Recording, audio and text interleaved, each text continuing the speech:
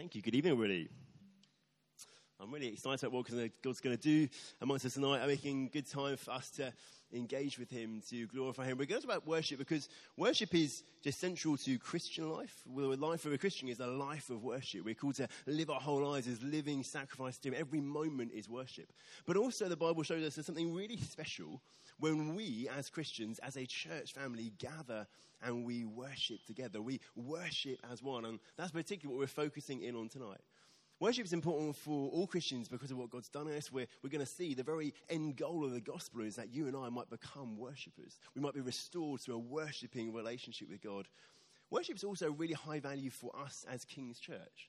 Across all our venues in Hastings, here at 6, in Bexhill, in St Leonard's, as we move into there, worship and our corporate worship together is a huge value to us, I think really because of our heritage, because of where we've come from. So we're part of a large family of churches right across the world called New Frontiers. And New Frontiers, one of the reasons this is a family church was birthed was with an attempt to reclaim biblical worship. It was birthed a number of decades ago when, in many of the established churches, the work of the Holy Spirit in our times of corporate worship wasn't really embraced, wasn't really invited and welcomed. The spiritual gifts that today we might take for granted having in our meetings, some things we're going to talk about today, weren't really embraced, weren't really invited. And people started to see in the Bible, they looked at it and they said, there seems to be something more. It seems to be that God wants to be so clearly with us as we worship. It seems that He wants to give us gifts to help us as we worship. And so they began to worship together in small groups, in houses at first. And this grew into churches and movements and families of churches. And so generations who've come before my generation certainly have fought, really, for the kind of times of worship that we enjoy today. And it really was a fight. Many of the people who are still in this church were ostracized, actually, for worshipping in this way. They were accused of being in a cult for worshipping in this way. And actually, the freedom that we have now to enjoy worship where the Holy Spirit is with us, and the spiritual gifts are right there helping us worship, is really living in the goodness of what other people have won for us. So this is a very precious thing to us, really, as a church. And for me, as someone of a slightly younger generation, I'm determined that we must not lose what a previous generation have fought for us to enjoy. And so all I want to do tonight, really, is just to lay down a bit of a biblical picture of what is corporate worship, our worship together, about. What does the Bible teach us about it? And then we're going to talk about some practical stuff. How do we put it into practice? And then we're going to do it. So I'm going to answer 3 questions. I'm going to ask, well, what is corporate worship for? What should corporate worship look like? And then how do I, as an individual, play my part in our times of corporate worship together? So first off, what is corporate worship for? There are actually 2 answers we get to that question when we ask that question of the Bible. The Bible tells us that our corporate worship is for God, and at the same time, it is for us. Firstly, and ultimately, and most importantly, our times of worship are for God. Actually, at their heart, the purpose, the reason for worshiping together is that we might glorify God. To glorify God means to recognize how supremely good He is and to declare that. Sometimes people use the word glorifying in other contexts. You might talk about glorifying violence. And if you're saying someone is glorifying violence, you're kind of saying that they are giving it credit. They're esteeming it. They're saying it's a good thing. When we say we're glorifying God, we're saying He is the best thing. We're declaring His goodness. We're esteeming Him. We're praising Him. We're worshiping, loving, and adoring Him. And we glorify God as we worship together, not because He needs it. God doesn't need anything outside of Himself. He is, by definition, a self-sufficient being. That's what it means for Him to be God. It's not that God has made us as slaves to try and meet some need in Him because He needs to receive worship from us. We don't glorify God because He needs it. We glorify God because He's worthy of it. Because it is right and it is fitting. It is right and fitting that we praise what is most praiseworthy. And actually, as we think about the gospel, which is the good news of what God has done in sending Jesus, we see that the whole gospel is about worship. The problem we're saved from was a wrong worship. And what we're saved into is a relationship of right worship. Because you see, the problem of what the Bible calls sin, of rebelling against God, the thing we need saving from, was a misdirected worship. It's a choice to worship the created rather than the creator. Whereas as the creatures of the creator, we automatically have obligations to Him. It's right and fitting that we worship Him. But sin is a failure to do that and actually a choice to worship something else. So we see this as an example in the Old Testament. When God has rescued His people out of Egypt, He gathers them at Mount Sinai. He gives to them the law. It's going to be the terms of their relationship with Him. right at the very top of the list of the laws, he talks about worshipping him alone. He says to them, you shall have no other gods before me. And he says, you shall not make a carved image or any likeness of anything. You shall not bow down to them or serve them. He says, at the heart of a right relationship with me is to worship me alone. That he alone is worthy of worship, which means that by definition, the wrong way to react to God or to interrelate with God is not to worship him. The basis of sin is a failure to worship God. We see the same in the New Testament. When the Apostle Paul is writing to the guys in Rome in chapter 1, we looked at it last autumn, he's talking about the wrath of God, his just condemnation of and punishment of sin being poured out against unrighteousness. And he says the problem there, the unrighteousness, the sin, is a failure to worship God. He says, although they knew God, they did not honor him as God or give thanks to him. They knew he's there. They can see something of what he's like, yet they don't give to him what they know they ought to. Claiming to be wise, they became fools and exchanged the glory of the immortal God for images resembling mortal man and birds and animals and creeping things. Instead of worshipping the God, the creator, we worship created things down here. The problem we need saving from is a heart that's being orientated in the wrong direction, giving worship to the wrong things. And then so salvation, being rescued out of that, being transformed, being given a new heart by Jesus, is actually a restoration to a right relationship with God, and that's a relationship of worship. So again, we could see it in the Old Testament when God speaks to Pharaoh, the guy who'd enslaved God's people from whom he rescues them. He says to them, let my people go. Why? Well, that they may serve, or we could translate that, worship me in the wilderness. He wants to save them, wants to rescue them, because he wants to restore them to a relationship of worship to him.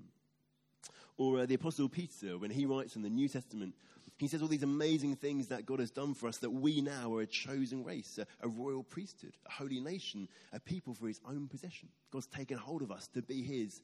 And he tells us the reason is that you may proclaim the excellencies of him who called you out of darkness and into his marvelous light. To proclaim the excellencies is language from the Old Testament, from the book of Psalms, a book of kind of poems and worship songs. He's saying God has saved you so that you can worship him. You can proclaim how good he is. You can worship and glorify him. And that means that our times of worship together, our life of worship, isn't kind of a side note to salvation. It's not the little corner of Christian life. Actually, it's the very end goal of why God has saved us as Christians. And in a sense, the gospel doesn't reach its true end. It doesn't come to full fruition if actually you and I, as followers of Jesus, don't become people who are sold out in worship to him. And so as we worship together in corporate worship, in the same way actually as we worship day by day in life, the primary aim is that we would glorify God.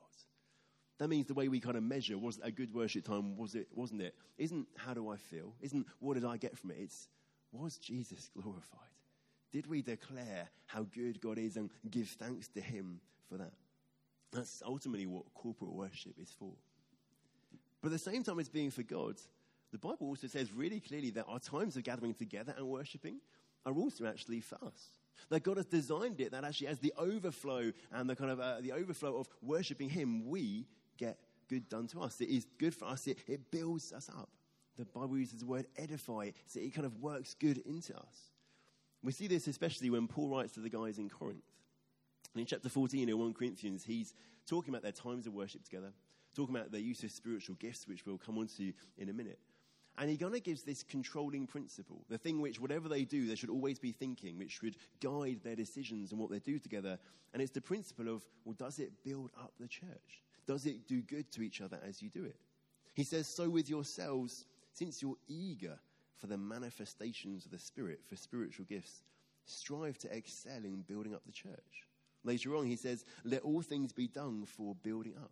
He says this time together is to glorify God, and as that happens, it should be doing good to us, doing good to our souls, building us up.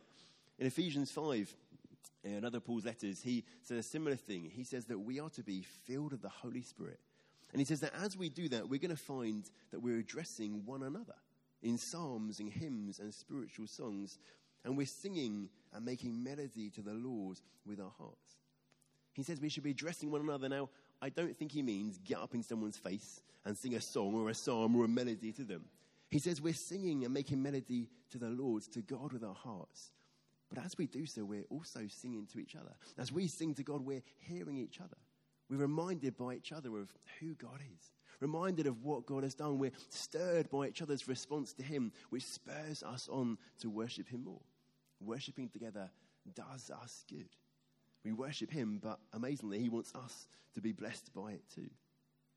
And that's also why we really expect that as we gather, as we worship, God will meet us as individuals. He will speak to us. He will comfort us. He will draw near to us. He will work in us. He will do in us whatever we need. Because he's right here with us and he longs to build us up, to edify us, to do us good as we worship. So when we gather together, as we do week on week here on a Sunday, as we do in prayer contexts and connect groups in different places, when we worship as a group, ultimately we're doing it to glorify God, to give to him what he is rightly deserving of, thanks and praise and honor and worship. But we're also expecting at the same time, we're in faith, we know that it's going to do us good. God's going to bless us. It's going to build us up. It's going to do us good. So that's what corporate worship is for in a kind of biblical picture. That's why we do what we do. That's why we make it a priority to have time together to worship him.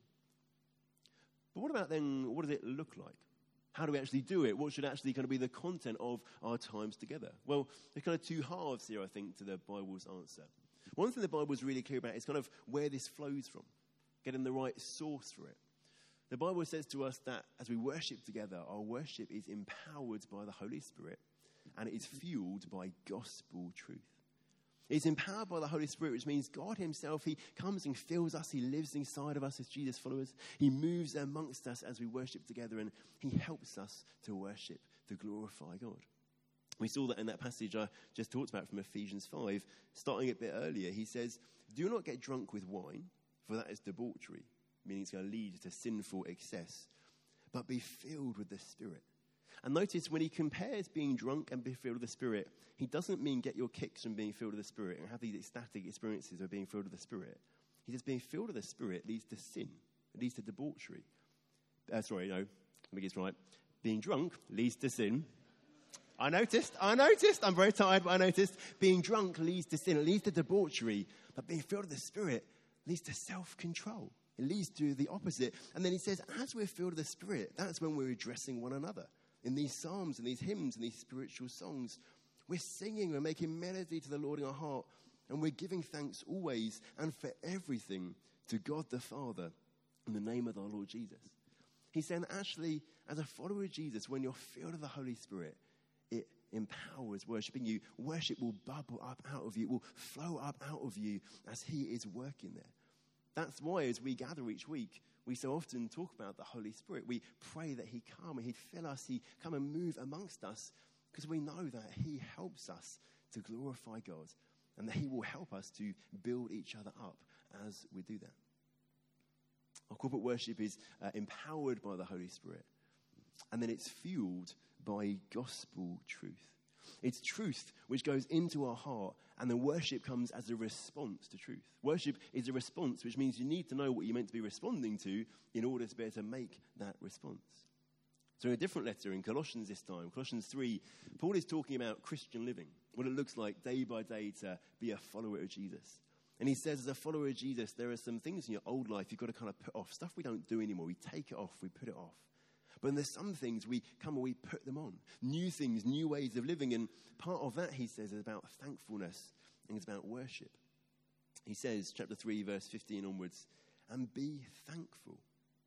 He says, let the word of Christ, which means the truth of the gospel, dwell in you richly, teaching and admonishing one another in all wisdom, singing psalms and hymns and spiritual songs with thankfulness in your hearts to God. Can you hear how similar that is to what he said in Ephesians? But in Ephesians, it's the Spirit. Now it's the truth. He says, let the word of Christ, let the gospel, let the truth of what God has done for you in Jesus, who you now are because of what God has done in Jesus, let it dwell in you richly. Let it meditate on it in your heart. Let it marinate in your heart. Let it be there so that it will overflow into worship. It will overflow into thankfulness. Taking in truth as we worship is like putting on a fresh log or some new coal onto a fire. That fuel is needed to keep the fire burning. You want the fire to burn more, you need to put more fuel onto it. We put the truth into our hearts, which stirs us and excites us So we respond in worship to God. And this truth, I describe it as gospel truth. By which I mean it's the truth of what God has done in Jesus, because actually it's what God has done in Jesus which most clearly shows us what God is like. If you want to really know God's heart, if you want to really get to know what is God like, look at Jesus. Look at what Jesus done. Look at what God the Father has done through him. That is the clearest revelation to us of what he's like. So that's what we do as we worship. We sing songs which remind us his truth. We read scriptures which remind us of truth. We're fueling worship that it might overflow from us. Corporate worship is empowered by the Holy Spirit and then fueled by gospel truth. That's kind of half, I think, of what the Bible tells us about what our times together as we worship should look like. The other half is the Bible's really clear that our times together should be characterized by spiritual gifts, by the Holy Spirit empowering us and enabling us with gifts which help us to do the aims of worship, to glorify God and then to build up one another. I've mentioned already that Paul has a long discussion of this in 1 Corinthians 14, where he's talking about their times of worship together, the role that spiritual gifts play, how they should kind of be used there. And in particular, he focuses in on two gifts. He focuses in on prophecy and the gift of tongues, or the gift of languages. And I think it's fair to say he seems to think they should be very prominent in our times of worship, even though they're not the only spiritual gifts we'll actually have in action. When he talks about prophecy, he's talking about God speaking to us.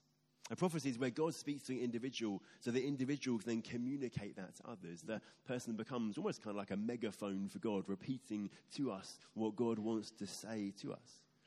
Paul tells us that the one who prophesies speaks to people for their upbuilding and their encouragement and their consolation. God meets us where we're at. He speaks to us. He does us good. It's part of that worship. It's for us. It builds us up. It edifies us as God speaks to us. And Paul says in this chapter that when that happens, when someone feels like, I feel God is saying this to me to bring to us as a gathered people, Paul says that we should weigh those prophecies. By which he means actually we don't always get it 100% right. We prophesy in part. We don't always fully understand what God has said, or we don't always fully communicate it clearly. And so we weigh it, which means we kind of measure it and think, does this seem to be God speaking to us? And firstly, we do that against the Bible, because the Bible is the unchanging, true word of God. And so we say, well, here's what the Bible says. Here's what his prophecy says. And if the prophecy contradicts what the Bible says, the prophecy is wrong, because the Bible is always right. It is always true. And then we might also measure it against other things that God has said to us and is saying to us and think, well, is this on the same line? Is this fitting with other things that God is saying to us? So we know that God is speaking to us. And he's also really clear in this chapter that prophecy and the experience of kind of bringing a prophecy isn't this kind of ecstatic, out-of-control experience. It's not that God takes over a person and they become like a robot, or they become like a puppet in his hand and they start saying these words they've never thought of before and they didn't know they were going to say. That's not what it's like. Paul says actually that prophets can share one by one, orderly. And he even says the spirit of the prophets are subject to the prophets. He's basically saying they're still totally in control. They can choose what they say when they say it. And so when God brings us something to bring, actually, we can control it, or we can choose when to bring it. Sometimes the time when it comes won't be the time to bring it. Sometimes it will. But actually he gives us the role to weigh that, to decide that, and we have the power to choose how and when we bring that. And so we want to come as we gather together each week in a different context with a real expectation that God's going to speak to us.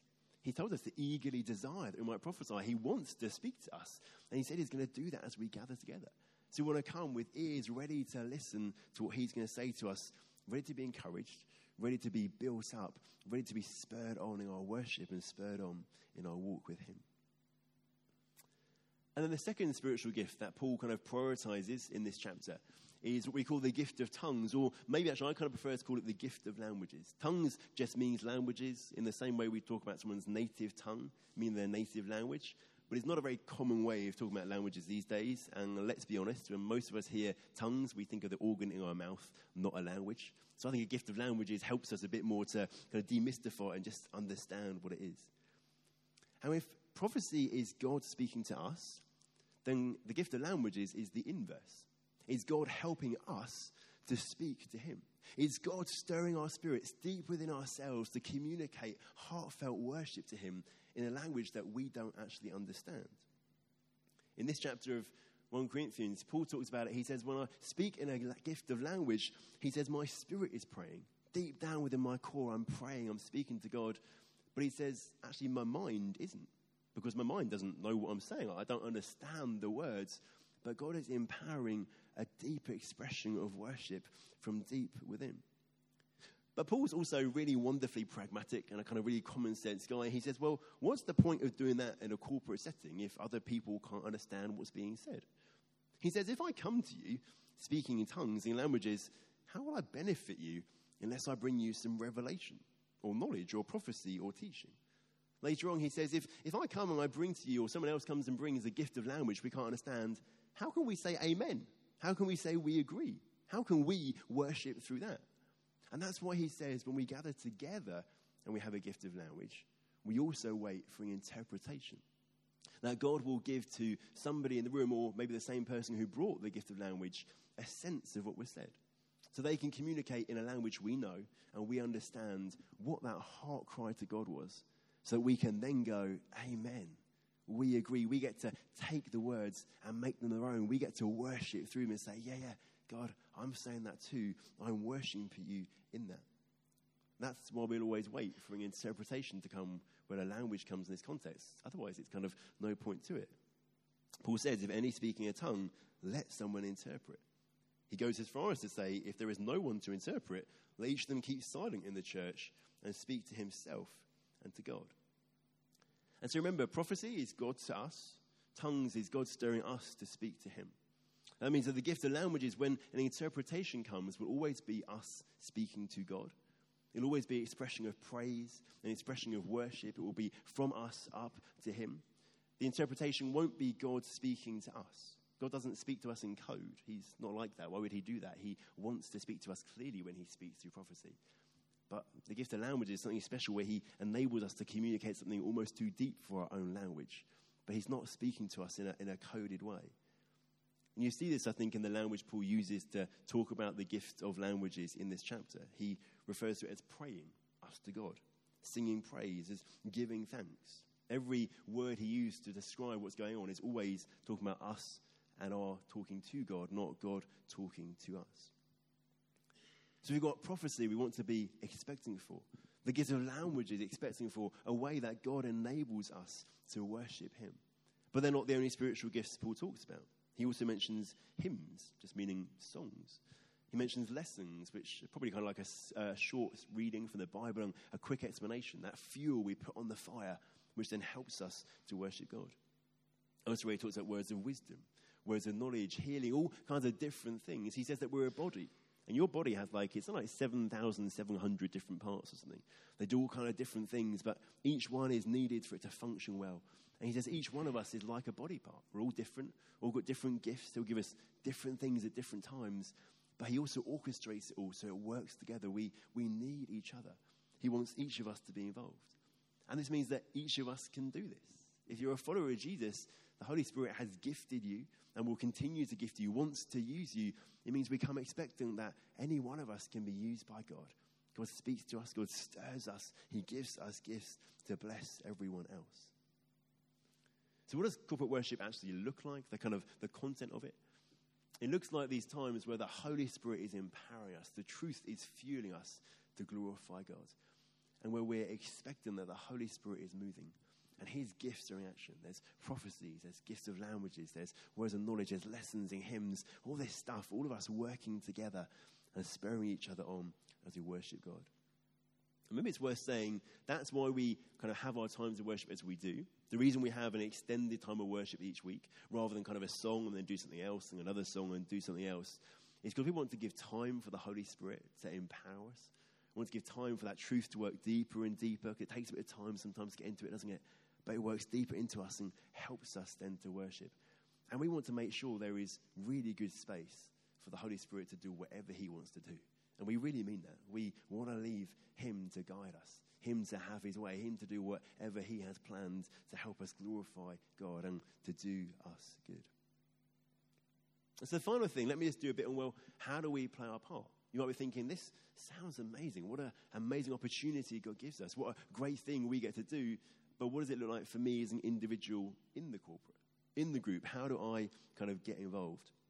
Well, I've picked out, I think it's 4 simple, practical points. There are so many more things we could say, I'm sure, but hopefully these give us a good start and they'll help us as we then go to put this into practice in a minute. The first thing, actually, I think that's really important to realize, really simple maybe, but really important, is we just need to recognize that worship is a choice, and then we need to make the choice. Actually, worship, we've said, is about glorifying God, and that's something you can choose to do. That isn't dependent on how you feel. It isn't dependent on your circumstances, your situation. Actually, we can do that, and God calls us to do that, whatever is going on. And actually, let me say as well, when God says to us, even if you're really struggling, I want you to come and glorify me, he's not saying that because he's some sort of hard taskmaster. He says that because he knows that it will do us good.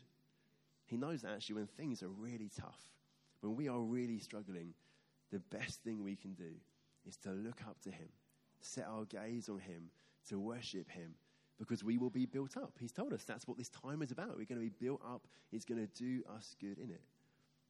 That means it's so important to come on a Sunday. That's actually maybe the first step, actually. How do you get involved in corporate worship? Come on a Sunday. If you get to the end of Sunday, you think the last thing I want to do now is go to 6 o'clock church, then the best thing you can do is go to 6 o'clock church, because God will do you good. Being with other Christians, worshipping him together will do you good. That's one thing. And then I think we'll ask the Holy Spirit to fill you and feed on truth. If what the Bible has told us is true about this empowerment of the Spirit, the fueling of the Spirit, then of the truth, then we need that. Ask the Holy Spirit as we start to worship. Say, Holy Spirit, come fill me, come stir me, come empower my worship. And put truth into yourself. Look at the songs we're singing. Kind of look, hey, what is this song telling me about what God has done for me, about what he is like? Listen to scriptures that are read or prayers that are said. Think, what is this telling me about what God has done for me? What's the fuel I can take hold of? Open your own Bible. Sometimes, in times of corporate worship, I've got my Bible open. It's not actually because I'm particularly thinking of bringing anything publicly. It's because I'm aware I need some more fuel on my fire. I need something to help me keep going. And so I'll just open up. I've got a few go-to places. I'm going to read the Bible. I'm going to remind myself what God is like. I'm going to remind myself what he's done for me. Remind myself how he feels about me. And it helps me to turn my heart to worship. It helps me to worship him. Bring a Bible. It's going to help you to worship God. And then I've said, expect that God wants to give you spiritual gifts. And I mean that for every one of us who's a follower of Jesus, expect that God wants to give you gifts. God wants to use you. He says we're a body, we've all got a part to play. And I know the reality is that in a setting like this and the size of this, not every one of us might get to share something publicly every week, but don't therefore come assuming that God isn't going to use you on that week. He will if you're a follower of Jesus. He's giving you gifts. Come with ears open. Come with a heart open. Come with an expectation that God has gifted you, that he's going to give you those gifts and he wants to use you. And then my final thing really is just be active and be proactive. This, I guess, links to the worship as a choice and make the choice thing. But actually, when we come and worship corporately, each one of us needs to say, yeah, I'm in for this. I'm devoting this time to doing this. I'm devoting this time to God. And particularly, I think, be active, be proactive, both with your voice and with your body. Be active with your voice. Be active when we sing together. You know, God loves it when we kind of unite as one and we declare praise to him. But he also loves it when actually you as an individual tell him exactly what's in your heart. Tell him exactly what you want to say to him. And so, you know, between songs, think to yourself, what do I want to say to God on the basis of what we've just sung, what we've just thought about?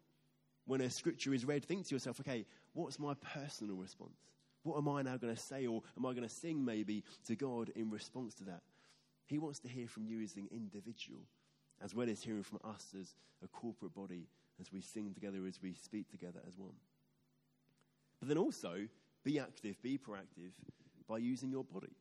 We are embodied beings, which means our body is an important part of us. We often forget that. We live in a culture which really downplays the body. You know, the true self is inside. That's what really matters. The body is just a kind of annoying thing we're trapped in for the time being. And actually, it's very easy as Christians to believe the same, that we do have a soul and we do have a body, and we can downplay the body and think the soul's the important bit. The soul's the bit that worships God. That's not what the Bible says. The Bible says we're meant to be embodied, body and soul working together. They are intertwined as we worship with our whole being. And, you know, it's easier to get your body to move sometimes than it is to get your soul to move. But if you get your body moving, your soul will follow suit. That's why our worship is very physical. So we might lift our hands, we might be declaring, we might be receiving, we might be surrendering. We might clap, we might dance. We're doing things with our body which is saying, even if I don't feel like this, my body's going to respond in this way. And actually, you know what? Your feelings will follow on. There was a time a few months ago here in St. Scott Church, we were having quite a kind of upbeat time of worship. We were kind of praise, all those songs that talk about dancing. And I was just standing there thinking, I do not feel in that place at all. I was really miserable, really, really struggling with some stuff. I was like, God, I'm not up for dancing. And frankly, I was standing there thinking, this isn't working for me. Am I going to stay? But then I just felt this little nudge of, but you know what? God's still worthy of worship, regardless of how I feel, regardless of how the week's gone. And I wanted to worship him. I really did. And I just felt this nudge of actually, if I start moving my body, that's the best thing that's going to help me to actually worship him. And so I started to dance. I started to hop, dance, come on. But I started to move. And it didn't solve my problems. I wasn't walking on cloud 9 when I left that night. But it did do me good. It did build me up. And I did leave going, I know I've glorified God, and I know that I've meant to tell him how much I love him, even though things are difficult. And I know that's going to help me and sustain me as I go out of this place, as I keep on going. There's actually real power in using your body. Get very active in worship, and it will help you as worshiping God. Maybe the band could start coming back up. I'll try and shuffle forward for you. So our times of corporate worship are just so important. It's such a privilege. God could have just said, go off, do this Christian life thing on your own, just worshiping your own. And he doesn't. He says, come and worship as a family. And he says, as you worship and glorify me, you're going to be done good. How amazing is that? He says, actually, I want to do you good as well. We come to glorify him, come to build each other up, to bless each other in it. We're welcoming the Holy Spirit saying, come and empower us, come and be with us. We're thinking of all the wonderful things that God has done for us, putting fuel and fuel and fuel on the fire that it might overflow in worship to him. And we're coming expecting that he's going to move amongst us. He's going to speak. He's going to empower us for this task. And that's what we're going to do now. We're in faith that God is here, that he's going to help us as we do this.